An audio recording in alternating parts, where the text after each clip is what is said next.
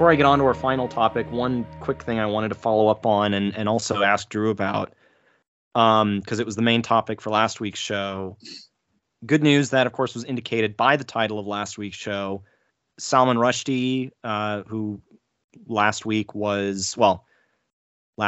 when we're recording, was attacked and stabbed multiple times.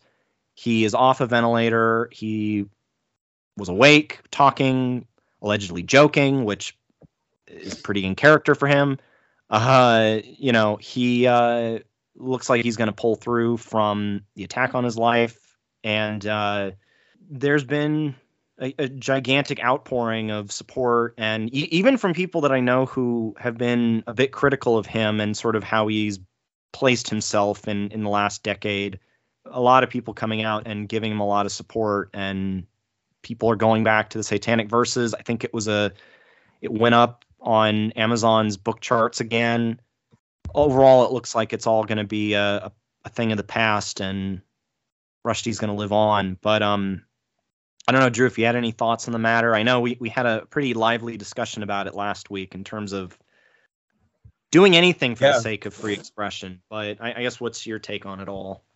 Yeah, no, I mean, I couldn't add anything of substance that you guys hadn't covered, in great perspective last week. But I think I struggle to have many thoughts in it because I also am not familiar with his writings. The first time I ever heard of him was, I think, from Seinfeld, maybe. I guess I was not with it when, obviously the Satanic Verses came out in 88, 89 or something. So obviously, so I was just hearing this secondhand, and honestly, even before he got stabbed, I never gave him a second thought. I thought it was really funny.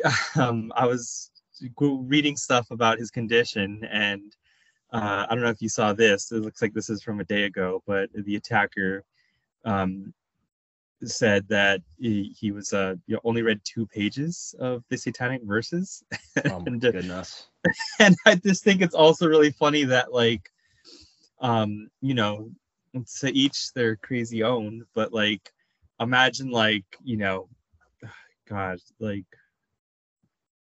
I don't know, I don't want to sit, because I remember my initial reaction, I think, in the group chats and stuff was just oh, religion is stupid, and I was just being a jerk, I think, but I had a kind of a bad attitude about it. But I've honestly been very neutral, I suppose. I think the fact that he's surviving kind of if he died, even if he does, doesn't make it here, but it looks like he's going to be okay.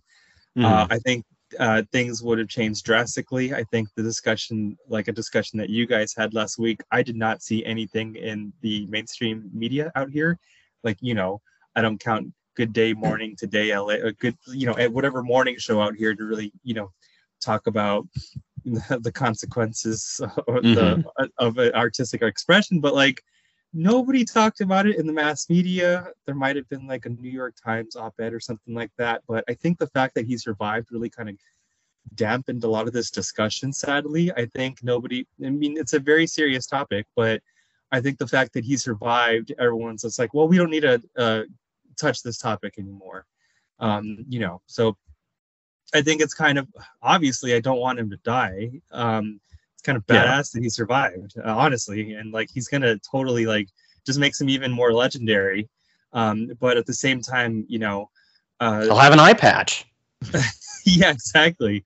Everyone knows you can make a character more badass by just throwing on an eye patch.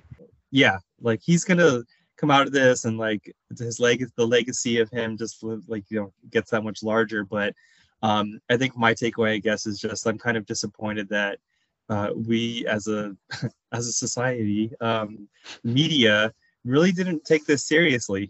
Obviously I know how the media works. Anne Hesh dies in a car crash, and we're just oh, she was crazy. We don't talk about the mental illness or anything associated with it. We don't talk about the victim. And then here we go, Salman Rushdie. Oh, he's gonna live. Oh, okay. We don't need to have those difficult discussions about the fatwa and artistic freedoms and and things like that. So I'm glad he's okay. I don't have too much thoughts on him himself, but I'm really just disappointed that our society I'm not surprised that we just are like dismiss it and move on. But I think if he died, the public discussion would have hit a lot harder.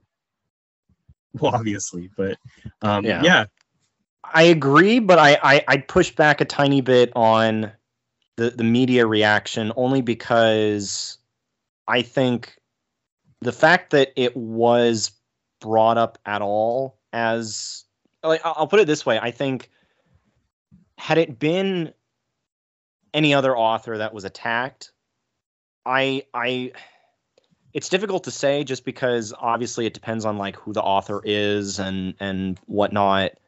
I mean, obviously, say for example, there was the English journalist who contributed to The Guardian, who was working in Brazil, who was killed a few months ago.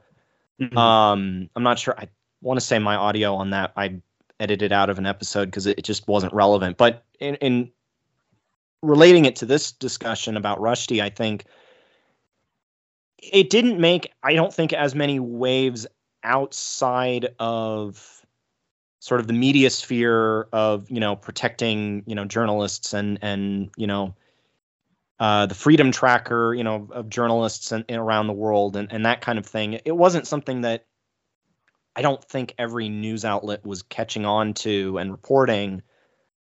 And I think had it been any other author, even if they, not that it matters if they're a New York Times bestseller or not, but if they had any acclaim, maybe. But I think with Rushdie, it's significant because when the fatwa was issued, it was a kind of a odd major news story that a ton of different networks were following, and 60 Minutes, right around the time that the stabbing took place, I'm sure it was a consequence of it, unfortunately, but 60 Minutes posted on YouTube their interview with Rushdie in 1990, which incorporated like Scotland Yard taking the 60 Minutes reporters into a van not that far away to a place not that far away from where Rushdie was hiding, so they could conduct their interview. And, BBC was covering it, obviously, at the time.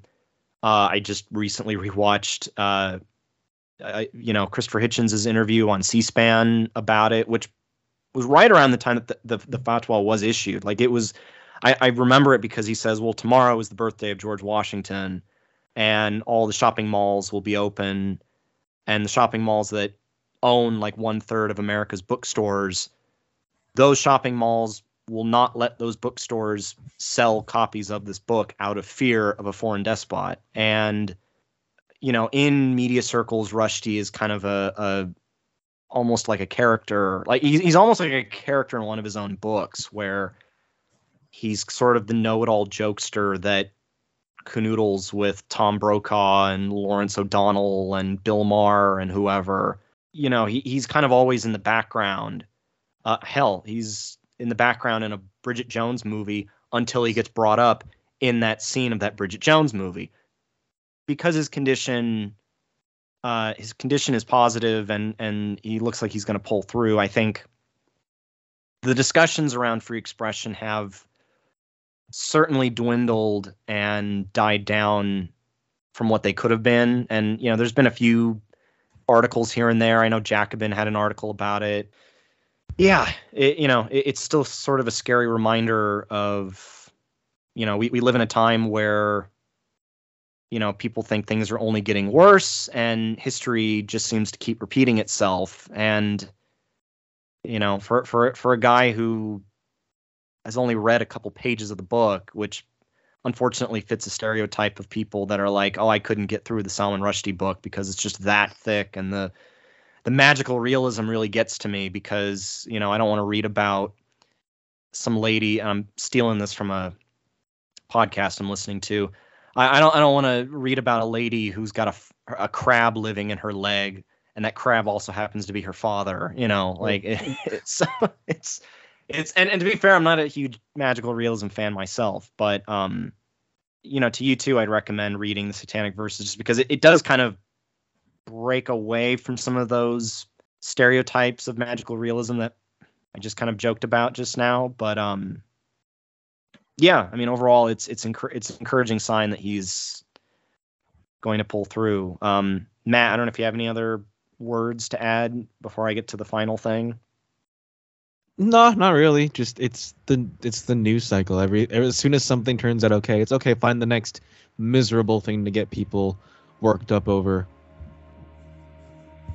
It's just how it go. It's how it do be like that. This is true.